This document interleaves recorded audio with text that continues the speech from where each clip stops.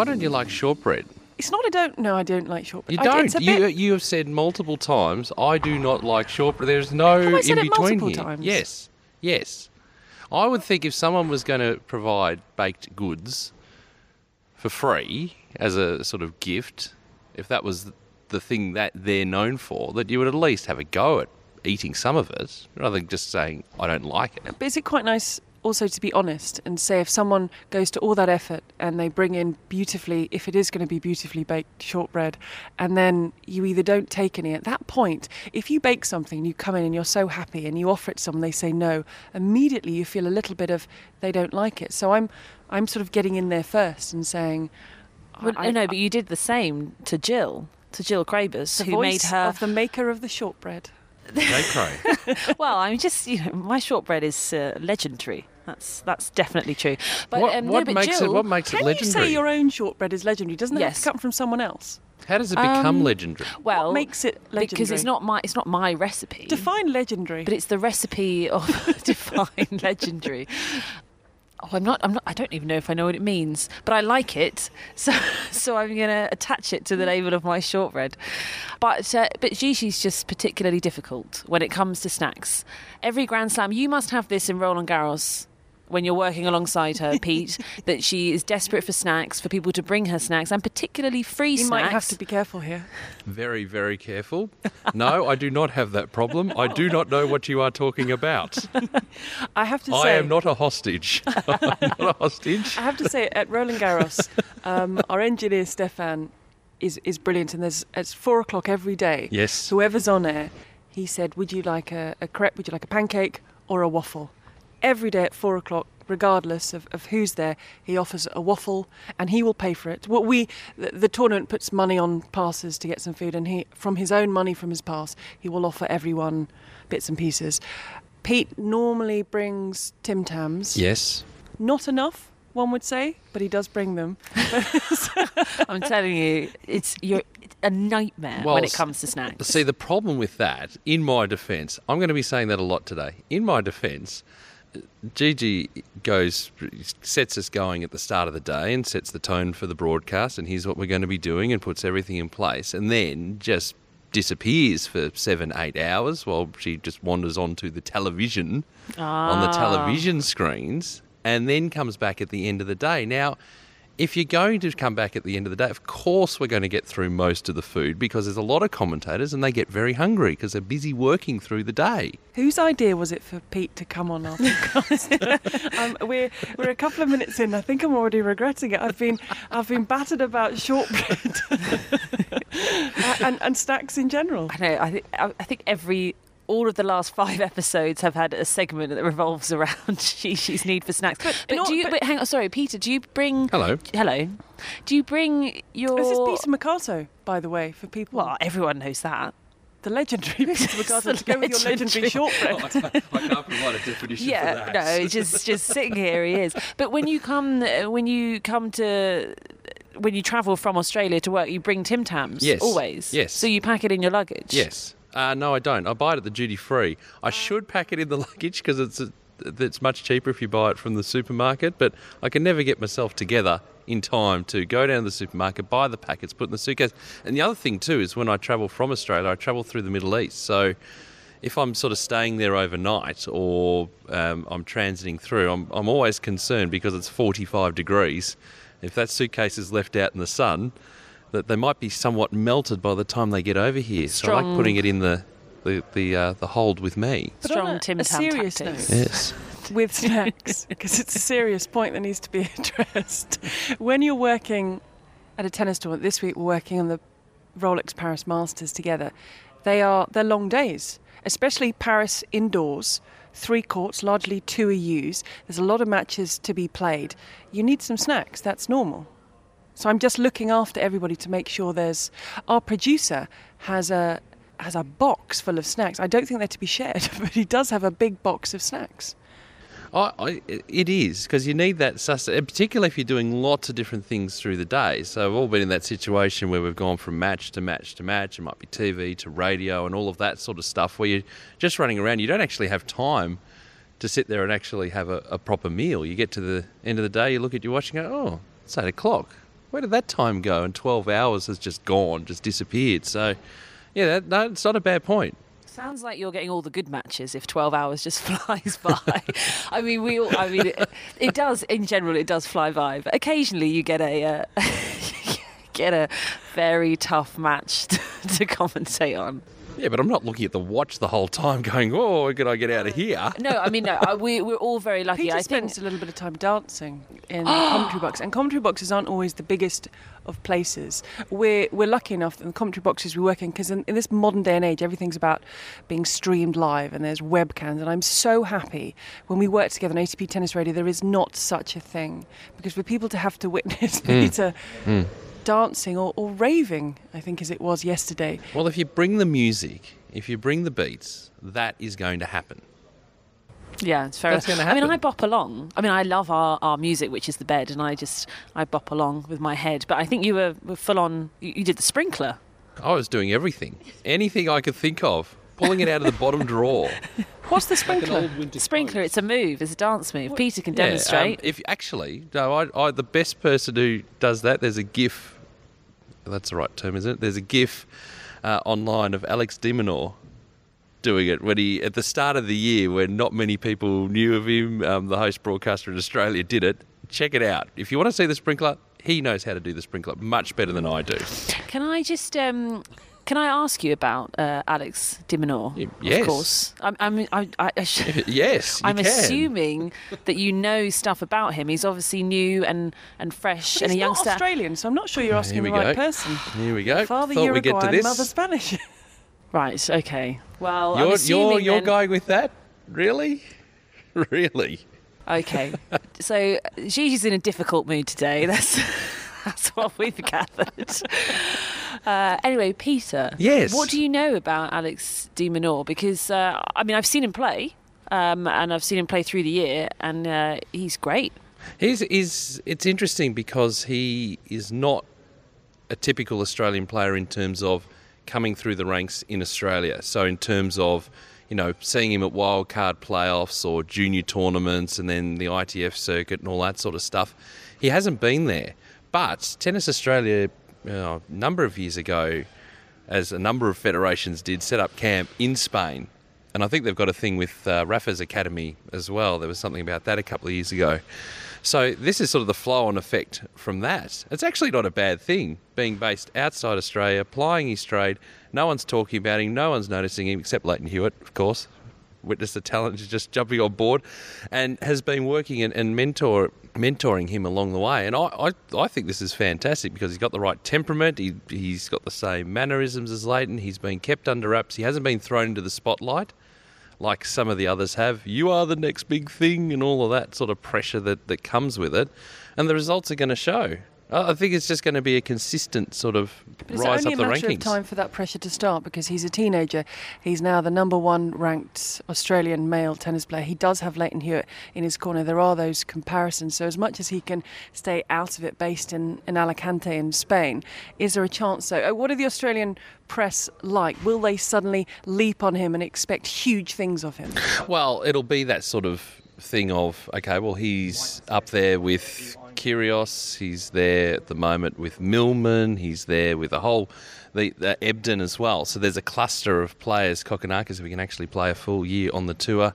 There's a cluster now of them. So I think when we talk about coverage, and you people would know more than anyone else when we get to the championships about focusing on one particular player, that it's actually spread out. And of course, Ash Barty on the other side too. So it's not as if there is one player, our entire focus is on him. He probably at the AO will play on Hisense Arena, which is now going to be called Melbourne Arena, or Margaret Court Arena first up. And then if he ends up playing like a Federer or a Djokovic a little bit later on in the tournament, that's where the pressure will start.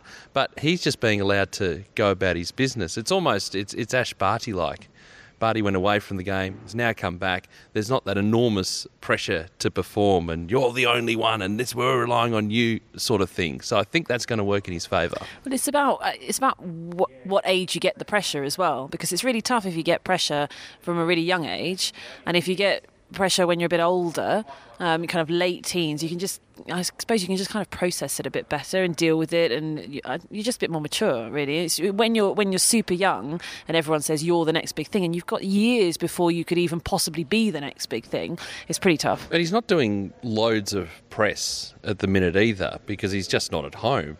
I mean, if you're going to base yourself in Europe, the Aussie media is not going to be flying over to do in-depth stories and reports and all that sort of stuff. We might see some sort of arranged around early January that you might see in the Saturday newspaper or something like that. It'll be interesting when it comes to January, because he had the breakthrough Australian summer last year and people started talking about him. People didn't really know about him. He's managed to back it up through the year. He's got the Next Gen finals. It's going to be very, very interesting when we head back down under for the start of the season to see what that pressure is like, because he's now going into it as the number one player. And a known quantity too. So he's got to defend points, because obviously we go back to Sydney in the Sydney final and we go back and look at that and go, gee, played pretty well in that first half of the year.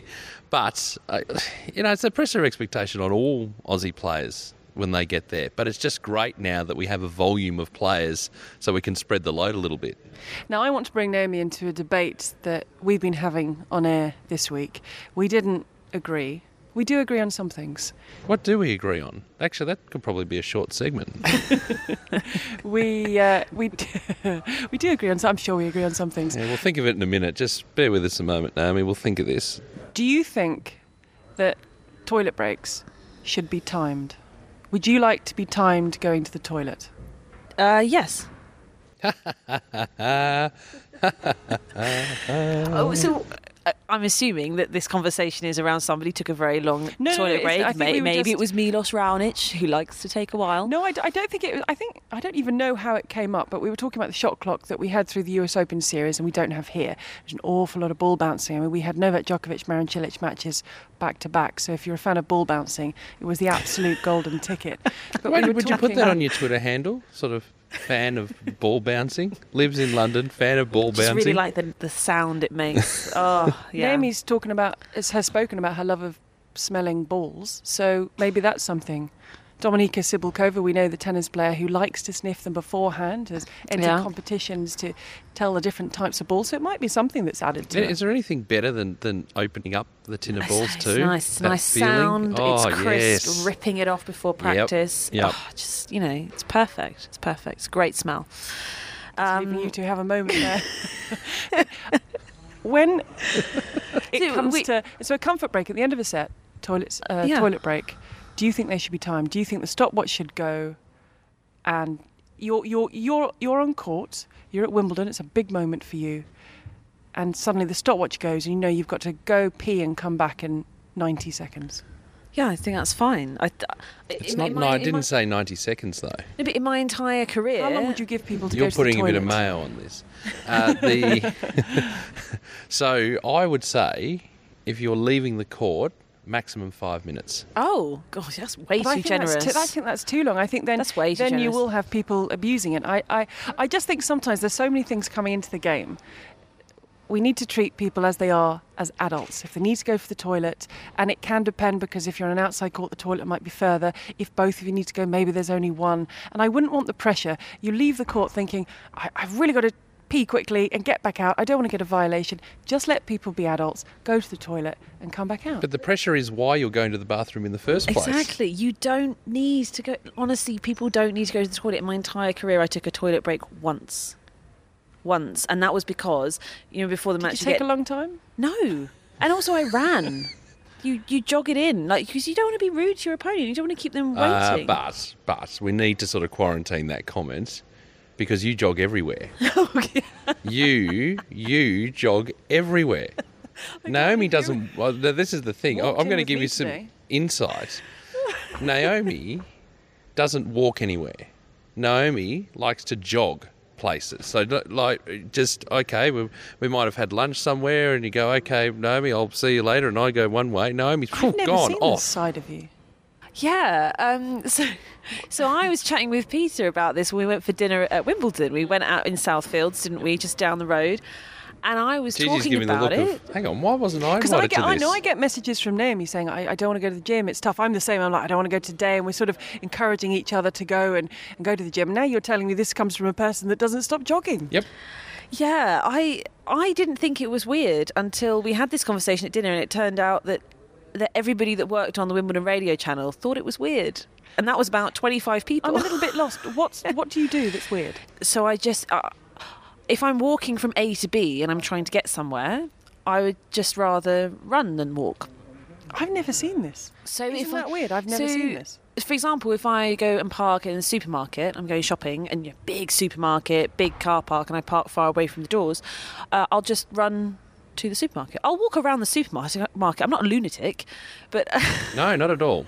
No, I'm not getting that sense at all. but So I if just you're- run if you're from A leaving to B. a It's quicker. Today we walked into the arena. Yes, because we came at the Together. same time. There was no jogging. Oh. No, because I was with you.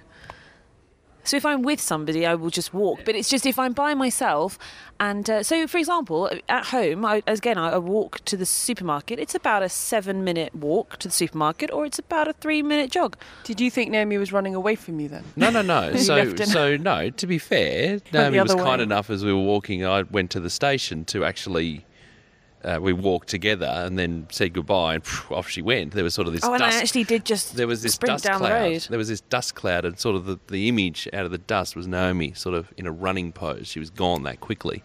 No, Off. and it's a proper. That was because it was downhill. It was a proper kind of sprint. Just went. It was. Do you know what? It came out of when I was kind of coming home. If I was coming home from somewhere late at night, for example, and it was dark, I always wanted to. If I'd been out with friends or whatever, I would always either be wearing flat shoes or have some flat shoes with me so that I can wear them home, so that I can run if somebody's chasing me. No one's ever chased me. And then, Whoops. and then it's just, and then it's just She makes become. it sound like she wants someone to chase Yeah, I her. know. I think that was the worriest thing about. I'm the probably Yeah. more thing likely. about It's how probably that was more said. likely that people would chase me now because I'm just running. People are just thinking, "What on earth is going on?" But I just, in general, unless I have a reason to walk, which is either I'm walking with you, Gigi, or I'm walking with you to the station, Peter, whatever it may be. Unless I have a reason to walk, or if I'm carrying stuff, or if I'm in inappropriate shoes, all those are reasons that I would walk. I will just Are run. the shoes you're wearing now inappropriate or appropriate? Now I can run in these. They're just boots. So when we finish tonight, when the sun has set and darkness has settled, if there's an option to walk out together, Peter, I say we hang back Okay. because I want to see Naomi run. Do you want to see it? I've got a starter's pistol in my bag. I just want. We'll just boom, away, off she goes. We just hang back a little bit, Yeah. and I just want to see that flash of light as Naomi charges. Does anybody? Can I put a plea? Does anybody run? Anybody listening to this? Does anybody do what I do? As in, I have to have a reason to walk. I That's think the the thing. ultimate question that we're missing out here, Gigi, is that we know Naomi next year has a big event, big life event coming up. Are you going to run up the aisle? Not walk. Are you going to sort of get a That would gallop be up brilliant. the aisle? Or when you're married, run down the aisle the other way. We don't mind which way you run, just at least one way. because it's Okay. going to be sort of a large, so not in necessarily a confined space. So you could get like a big bowler's run up going No, but there, you do know why Naomi. like the Flash, and just phew, off you go. You do know why Naomi might be running, because in an earlier podcast she agreed to I didn't agree. copy what Philip Kohlschreiber did. Married in the morning, Kitzbühel in the afternoon. So I think did we find a challenger in Kazakhstan or somewhere? So we Yes. thought we might Just wondering, you're going to Almaty? after the I've wedding been there. I've played in Almaty. on a plane to a challenger, see if she can mirror what Philip Kohlschreiber did. Yeah, again, I didn't agree. Well, I don't. I think there's probably a semblance of irrelevance to that because it's kind of.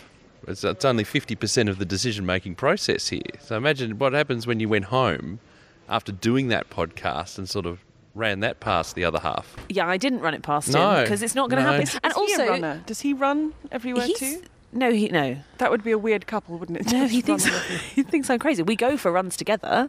That's No, nice. but that is going for a run. It's not just Yeah, suddenly exactly. bursting into a run. Just for yeah. no apparent reason. I know. No I'm one's now chasing starting to you. think it's a bit weird. Well, this is I just want Is it to a bit see weird? it now. I really It's just want more to see it. efficient. If I was looking after the music for your wedding, I'm just all thinking of songs with run or ran in it. I've got so many that you could just go up the All right. aisle. We'll do orchestral sort of versions of them. Well, if I get cold feet and decide to run away, I'll be all right. I can go for a while. We're going to do a podcast on her wedding day too. Again, this has not been agreed. Should you say "I do"? Is that the right? I'm just imagining Live on the microphones podcast. That'd be appearing amazing. here. I'll just stand beside the happy couple and sort of point a microphone in. Yes, and we now can get do commentary over the top. And now, folks, they have written their own vows. I'm whispering because I'm just standing Stand to the by. side of the happy couple. The best man has stepped forward with the rings. They're just asking the question, does anyone have any reasons why they shouldn't? We took a Twitter poll on this. We'll all pause. We got 92%. We're trying to find the 8%. Okay. Your invitation is actually in my bag that I have with me, Gigi. I have a feeling I'm not going to get it. It's I going could to be do commentary replaced. of this moment right now. It's going to be replaced and by a it's tub going to of stay shortbread. in the bag. We're already way It's not over our going numbers. anywhere. I'm trying to cull wherever possible. Top of my list. I think I've been culled. I'm terribly sorry about that. And that's the hardest. I reckon that would be one of the hardest things, trying to assemble a guest list. Culling me live on air Wow. in the podcast. Wow, it's the industry, isn't it? There has been, It's just the final frontier doing it on air. yeah, it's a bit brutal, isn't it? There has been talk about the theme of the wedding being Wimbledon theme. This talk has, again, it has not come from me.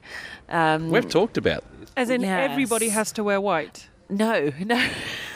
Actually, I didn't think of that. I was thinking That would more be the weird. That was what I was Wimbledon thinking, yeah. colours, the official colours. So the flowers being purple and green, that's fine. I'm happy with that. But You could take them from Wimbledon. They Oh. have the sale. They have the sale 4 days after. it's actually really close. 4 days after Wimbledon finishes. I'm going to make a call. You have to know the right people to get to the sale. A friend of mine went this year. She drove her car up before it even started, opened the boot, and just loaded everything in. And it's a donation to charity. But she got the most amazing flowers, all in the colours.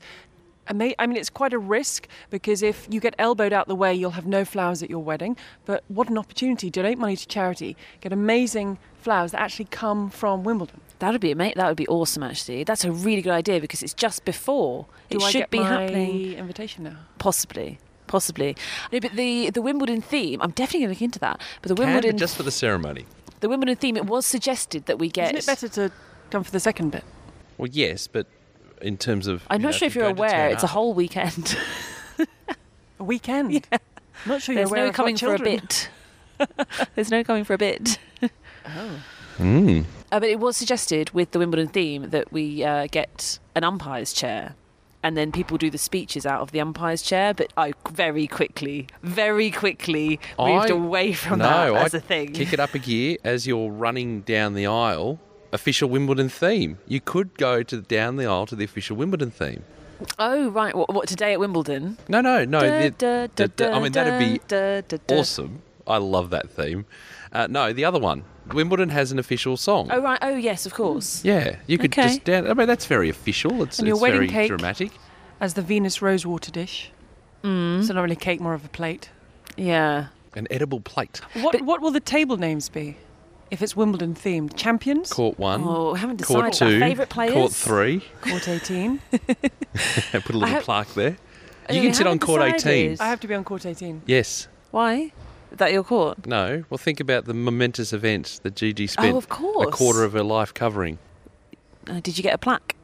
I didn't get a. I feel like you should have been added to the plaque. I didn't think even get a crystal vase, which even the Nicola umpires. Mahu and should Mohamed have been. Layani and John Isner got. Yeah, but Mohamed Layani should have got put on the plaque. Only Isner and Mahu were put on their plaque on Court 18. Incredible bladder control from all concerned. Exactly. What You courts- do not need. There we go. Back to the toilet breaks. You don't need toilet breaks. No, I'm not saying people. I think if you put a time limit in, it would encourage more people to take them. So I'm actually discouraging. I think if you suddenly said, as a 5-minute comfort break, people, oh, fantastic. I don't really need it, but I'm going to take it. That's why I don't think you make it a thing when you put a time on it. 5 minutes is madness. That's crazy. I agree. I think that just kind of I encouraging think one putting thing. a time on it encourages it. I think if you need a wee, off you go, you come back, and every now and then someone will go a little bit longer, Milos around, it changes the clothes. But I think you're only going to be dealing with those kind of problems outdoors, Grand Slams, very hot tournaments, when people take the whole change of clothes, and some have a quick shower. The thing is, though, yeah, and that's what I said, quarantine the heat rules and stuff out of that, because that can be a separate sort of thing. But if you think about, okay, I've served an ace, hold serve, 5-4, I walk to the chair, about 30 seconds, get myself set up, or I've won the set. That's when you change. You're a very good player. And then 6-4, 5-4, I won 6-4, bang, knocked over the set, and I sit down, I need to get my stuff out of my bag, I need to get the lines person, that takes about a minute. 4 minutes to go. Then walk into the locker room or a special room to the side, do what I need to do, get changed. I am ready to serve, ready to receive or serve at the end of that 5 minutes. No, I just don't think. I just don't think Longer it's necessary. if you're further away. I just don't think it's necessary. At the change of ends, you've got your 90 seconds. Use that. Yeah, or 2 minutes. Or 2 minutes at the end of the set. That's what I'm saying. I'm just extending it So to you've 5 and done with it. No, you've got 2 minutes and I just think jog. that would encourage more delays, and they're trying to. It feels like they're trying to speed things up with the shot clock and through the US Open series. I think if you start saying you've got 5 minutes, people that People will won't use need 5 it, don't minutes. need it, will use 5 minutes, and that's a long toilet break. I think what we can do is get our mates at Hawkeye, because they would keep stats on in terms of between sets how long they take. Surely someone would keep stats because they time everything anyway. I just, We'd be able to find out and get a body of evidence I just together. can't see why people need to have toilet breaks at all. And I just think if you are in a situation where you are desperate, then run, do it quickly, come back, and you'll probably be around 90 seconds to 2 minutes So anyway. you went once. And that was after the warm up, because before the match I was getting nervous, so you kind of go a lot, and I just hadn't gone one extra time, and then I did the warm up and I kind of really needed to go, but that counts as one, or it did count as one for me. I think they may have changed the rules now, but I dived off the court, and again I ran. That's what I don't understand. It's like when your opponent's about to serve, but you need to change your strings because it's new balls or whatever, and they just amble on up. It's just rude. Faffing. You're just Lot of keeping faffing people that happens. waiting. Run, like just jog and grab it and come back. It's fine. Like that's not an issue. But it's just. I just don't see the need at all. And I know that people talk about, well, particularly women, you never know, they might need longer or they might need unlimited time. Again, I don't want to be harsh about it, but I don't really see that. I mean, female athletes in other sports like swimming and gymnastics and all these sorts of things where it could be an issue, it doesn't seem to be any sort of issue. No race has ever been delayed because somebody needed to sort something out. So I just don't really, I don't know, I feel a bit mean, but I don't really get it.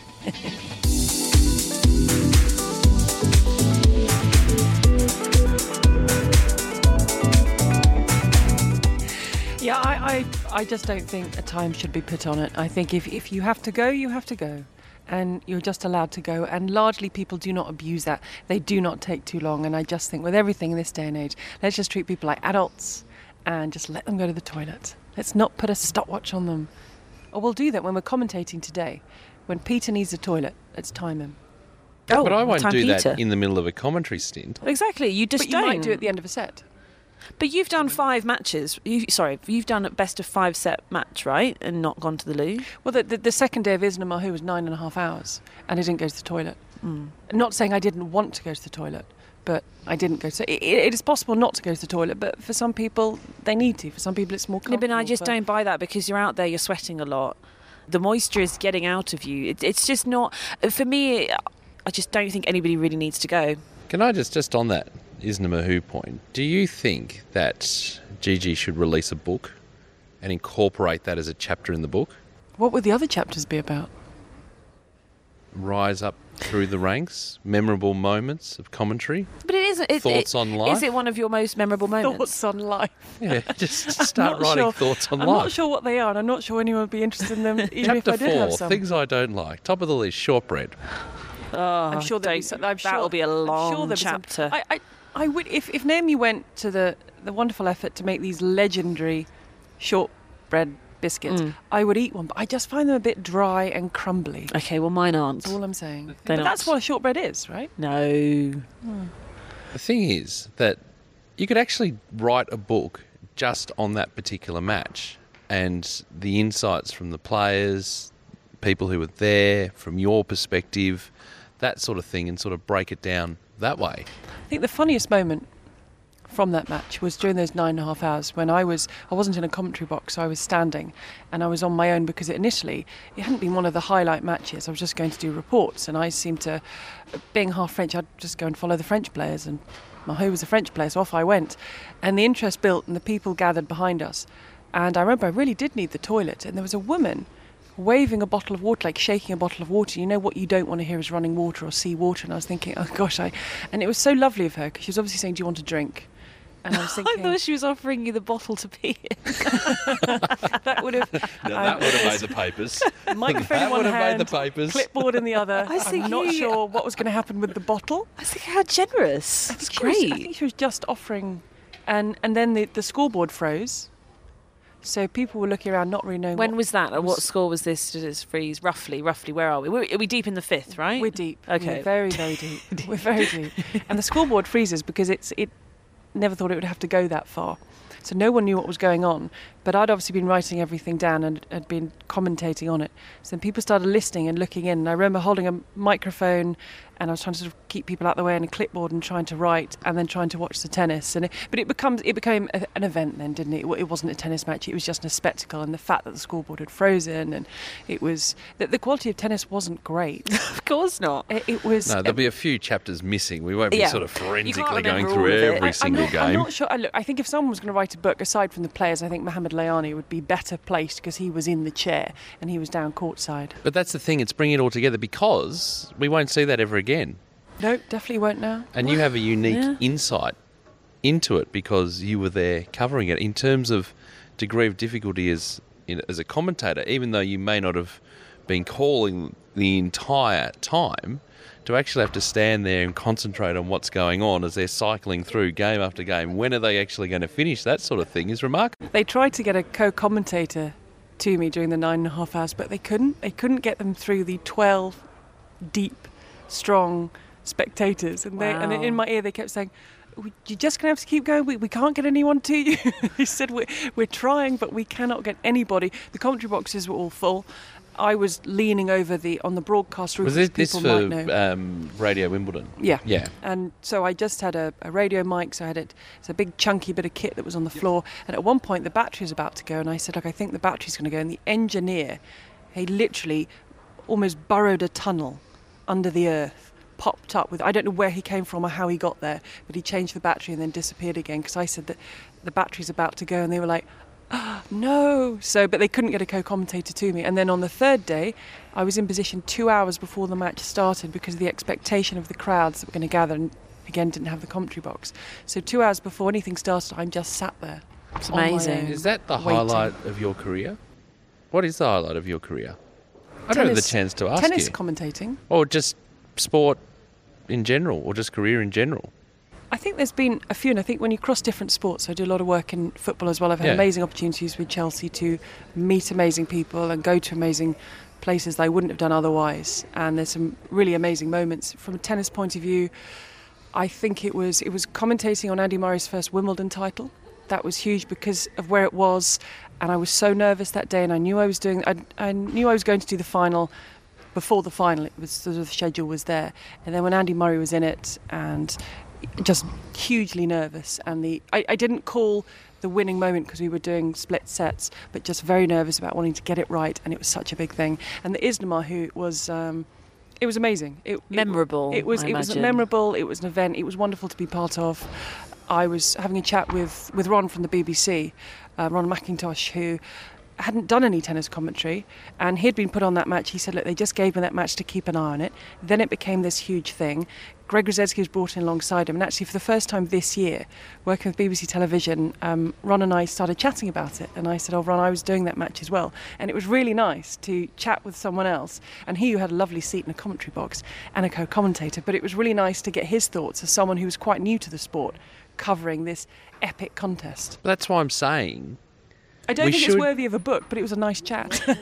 but why not document that as a moment, a big moment in tennis history?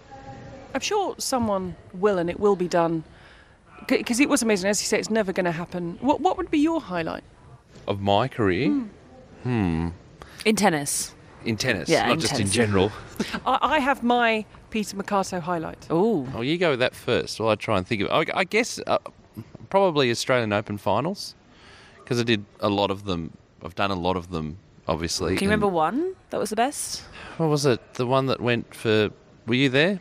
Over 6 hours. We finished at about 3 in the morning. You weren't there that year? What year were we talking? What year was it? I'm trying to remember now. See, I'm horrible with dates it's not and my times and Mercato stuff like moment. that. My Mercato moment. Which was Nadal and Djokovic, which just kept Yeah. going and going and going. And we were the same. We were split sets, but I was doing the final set. And it just kept going on. And it was still, we talk about sort of these guys going absolutely as hard as they possibly can. And the presentations, if you remember when they Yeah. were leaning on the net and they had to get chairs to sit down and they were both being taken away by ambulance at the end just because they wanted to get looked over and all that sort of stuff. I mean, that in terms of a dramatic night was just amazing.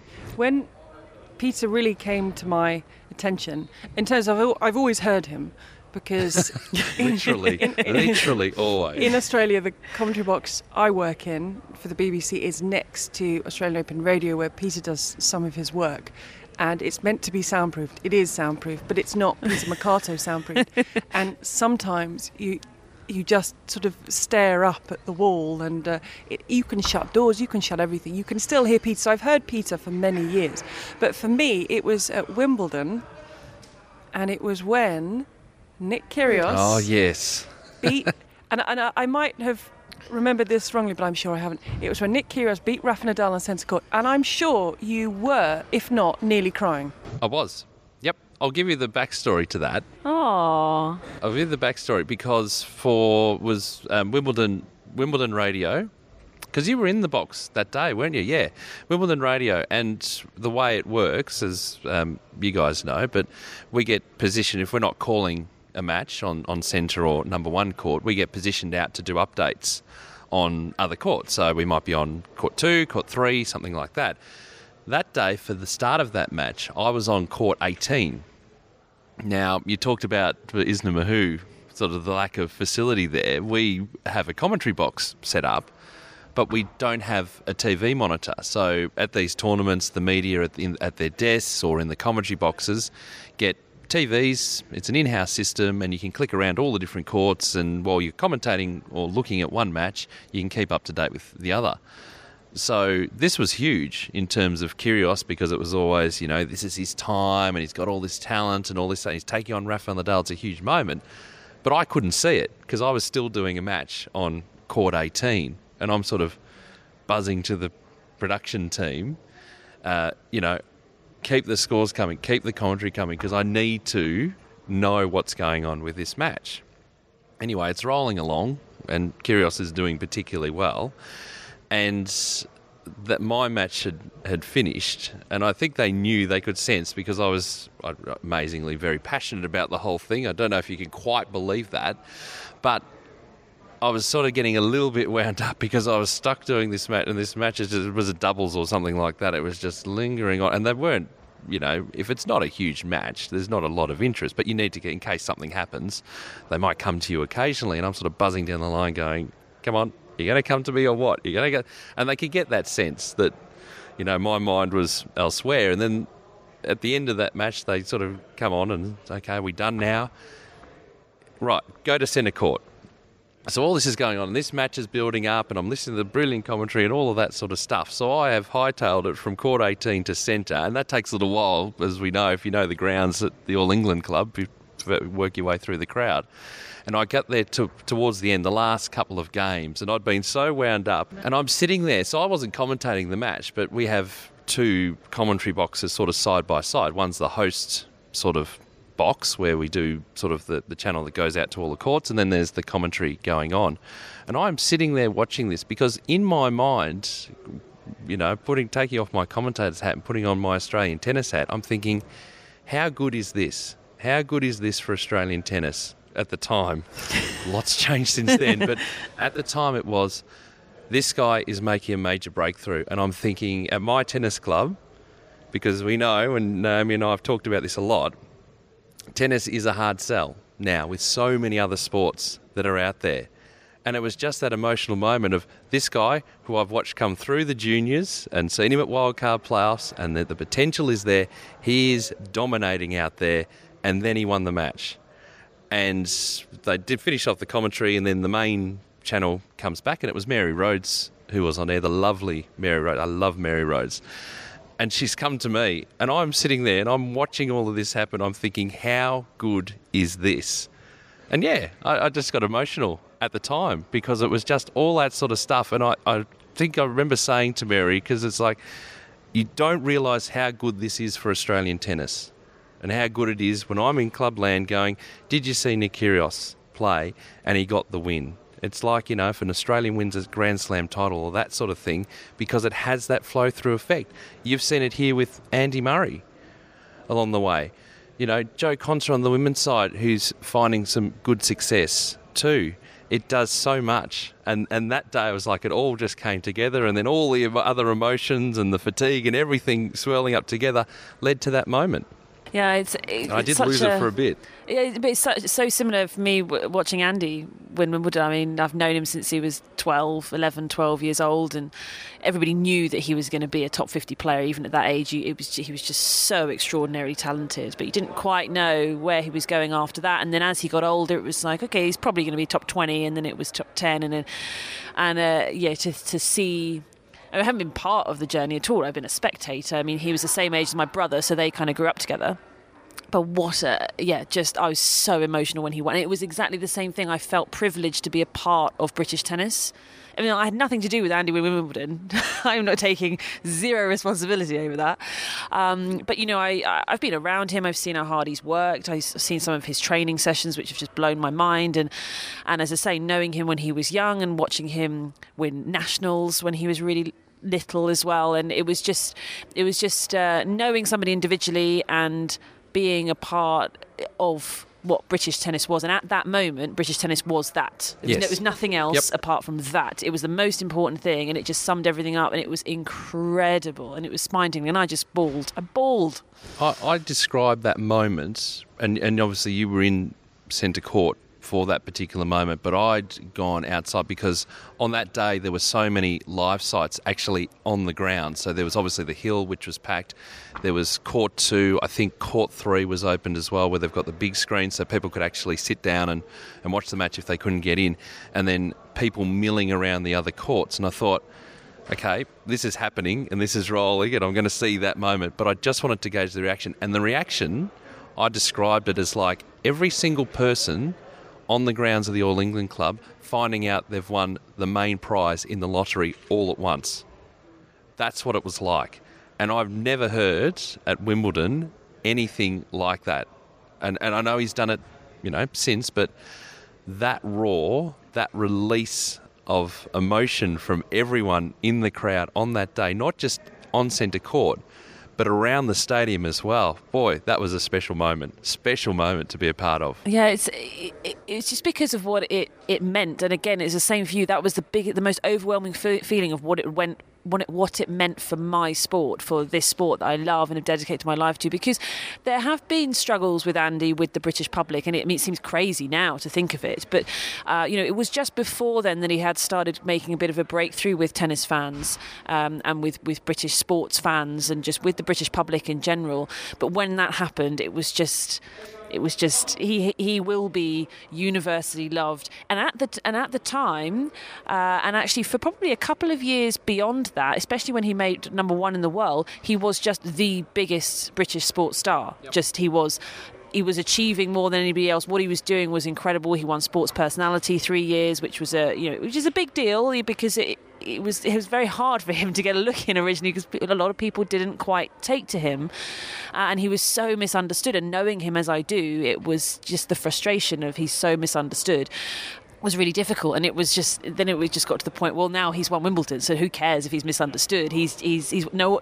That's all disregarded. It was just it's just such an amazing moment. Amazing. It was amazing to be there when he won, to be in the commentary box to see the celebrations, but then to go out within the ground and just to see people and talk to people, and the amount of people calling and wanting to hear about it and to know about it and what was it like, and just that buzz around SW19, around the championships, that around the whole, he had done it across Wimbledon the finish line. He was Wimbledon champion, and there'd been the build-up to it, and then just to have, as you say, that release, he was the champion. It was really nice to walk. People have been, I remember that tournament was so good, and people were just building and queuing and wanting to get in. There was just a feeling about it, and then for him to come through like that, it was amazing. It was a very special moment. It was one of those things, and yes, you know, I like to play up the British-Australia rivalry in a playful sense most of the time, you know, when I'm over there. But I was genuinely happy, and I think most people from around the world were genuinely happy that was actually done. I mean, you know, yes, we take a little bit of joy at giving you guys a bit of sticks, like, when did you last win? But actually that particular moment and the way that it built up and all of that sort of stuff. And, you know, that was from a tennis point of view, but it's also been interesting this year being based in the UK as the last part of the World Cup finals were on, and to get a sense of that. Because, I mean, we have it in Australia. Australia qualified, but we're never, well, not in the short to medium term anyway, going to challenge for the World Cup. And it's great that we're there and we have supporter bases that go over. But what happens once England started the campaign and things were actually going particularly well? And I sort of call it sort of that, you know, proportional sort of celebration going on, because it was just, from our perspective, because we're used to, you know, being in sports where we've had a reasonable amount of success in, we're not used to that sort of long wait for a whole sport, for a whole country. But the way that it was building up here, and boy, if they had have made the final, it would have been absolutely unbearable. It would have been absolutely crazy. And you see what that sport means to people. And it was the same for us in 2005 when we qualified for the World Cup after 32 years or whatever it was, you know, at the Olympic Stadium. And it went down to a penalty shootout. We've missed out so many times, but, you know, that roar of finally getting in, kickstarting all that. It's what sport can do. It's the emotions, and Naomi, you've been part of it. We watch from the outside. We're passionate about it, but you've been within it. You know these highs and the lows that come with the sport and the passion it can bring. I mean, you can hear Peter sort of 10 blocks away when he's commentating. Yeah, I mean, it is. It's just, it's so hard to not be excited. I mean, honestly, the other day, I was commentating and I literally fell off my chair because the point was just that. What's commentating with me, by the way? Was that with you, Peter? Yes. I couldn't remember. No, but memorable. Yeah. I do. Yeah, I do tend to throw my arms around and you nearly get fell enthusiastic. off your chair. So what were you doing? If he got no, I did fall off my chair. Okay, you fell off your chair. If you were that excited, what on earth, Peter, were you doing? I don't think was it a moment in the match? It was an amazing point. It was an amazing point. Yeah. Oh no, you were shouting away. It was great. Because that's the thing, is that the reaction with radio commentary, the reaction to the point, I don't need to give straight away. So I'm doing all this silent stuff because Peter's got it covered. So he'll be, or usually from working with you. So you guys will be shouting, saying how incredible it is, and I've just kind of silently got an open mouth and like waving my hands, going, ah. I know you will be shocked at this, Gigi, but we haven't done television commentary together. We've only ever done radio commentary, and the same with you, Naomi. But when I'm doing TV commentary, I can't help but move around as the point's moving around, like if it's really close or something like that, because you're not having to describe what's going on. You're going to analyse it at the other end. But if it's a really exciting match, you get caught up. I can't help but get caught up in a match, whether it's... What do you prefer, TV or radio commentary? Well, 21 years in radio, so that's always the first sort of love. I mean, I enjoy both, but for completely different reasons. I love radio because you get swept away in it. We've got a little bit more freedom in terms of what we can actually talk about, obviously depending on the service and the outlet and all of that sort of stuff. But to bring that sort of painting the picture and that sort of thing, we can have a little bit more fun with that. TV tends to be a bit more sort of regimented, and you're going to lots of different broadcasters, so you need to be a little straight down the line, and the analysis tends to be different, and that's fun in its own way as well. Probably more because I've done a lot more radio across my career, but I enjoy both. My favourite thing with Peter, you must have noticed this in the commentary box, my favourite thing is Peter's line calling with his hands. So you're in the middle of a point and it might be 20, 30 shot rally and you're so carried away and you're following it. And suddenly this palm will go down or this finger will be raised. And each time it just makes me want to laugh. So I'm getting towards the end of this book because he does it in such a sort of pushes the palm down, raises the finger up. And I just each time want to laugh. When you play, Naomi, down at club level and you haven't got lines judges and umpires and all that sort of stuff, you have to do that. Yeah. I do that. But we're not playing. Sorry? Yeah, they've got umpires. We're not nice playing. judges. I know, but it's a force of habit that I just do it. It's like, it's there. So And if Peter Mercato. if it's a fault, not only will I say fault or no or whatever it is, but I will signal as well. But also if I'm playing doubles, I will signal to my partner as well because sometimes it's close. But if I'm 100% sure, if I'm standing at the net and I'm 100% sure that was out, I'll go like that. Do you think you two would make good doubles pairing? I don't know. I've never seen you play, Pete. We'll have to Well, get I've out got my on the court. racket. I think Naomi Every year I bring my racket to events. It's one of the hard parts about travelling on the tour in terms of getting out and about to actually have a hit with people because the ex-players have played so much over their careers, they're not necessarily going to be running out and go, hey, let's Quite have a tough hit. taskmaster. But the commentators, because they're so busy, it's very hard to find time to try and get out I think and have I a might hit. laugh if I played with you. I think you'd just make me laugh. Yeah. Well, I don't think I'd get a lot of tennis done, especially if you kept putting the palm down and the finger up. I would just... that passion extends onto the court as well too. I know that'll shock you as well, but I get very wound up in matches too, more at myself than anything else. Yeah. To try and play better, and if I'm down, try and get back up, and all of that sort of stuff. Yes, I can get carried away with those sort of things too, but it's hard not to be passionate. It's hard. It doesn't matter what the sport is. I mean, tennis is obviously the first love, but I've done basketball, did table tennis at the Commonwealth Games this year, football with the World Cup. I've done volleyball, beach volleyball. It's hard not to get swept up when things are getting close or the crowd's getting into it or something like that, to just get swept away with it too, because that's what the audience is hearing or seeing if it's TV as well. If it's your first time listening to Peter Mercato, Peter is going to be on ATP Tennis Radio through Paris, Milan and London, so you'll chuckle at times. Fantastic commentator. Very happy thank that you. Peter has come over from Australia. And thank you for bringing your passion, although you started the podcast asking why I didn't like shortbread, but thank you for bringing your passion to the podcast. We have to all get very passionate now, as it were, because there are matches to be played, and I want to see if we can try this Naomi running thing. So we're just going to hang back a little bit, and Naomi's just going to A lot of stair work here where we are right now. Yeah, again, stairs. You run up the stairs, right? Why would you walk? I've never seen you run up the stairs. I would walk if I'm with you or if I have a drink or something. Otherwise, I'd run. I've never seen the side to Naomi. I need to see the side to Naomi. Well, I've seen it. It's not that interesting. It's just odd. So when are we hitting? Oh, yeah. Oh, I don't know. Well, we have to wait towards the back end of the tournament so that courts That's are what available. they all say. This is this, Yeah, but Gigi. there It's are what they all courts say. available. In wait. Paris, there's not a lot of courts, just to warn you. It's like that thing of, it's like that reunion sort of thing when everyone gets together, and we see this because we're all so busy doing other things, but we know people from everywhere else, and it's in the first couple of days you're there and you're racing to do something. You go, we'll catch up in the second Naomi's week. politely saying she doesn't want to play with you. And you get to that second week and it's like, when are we catching up?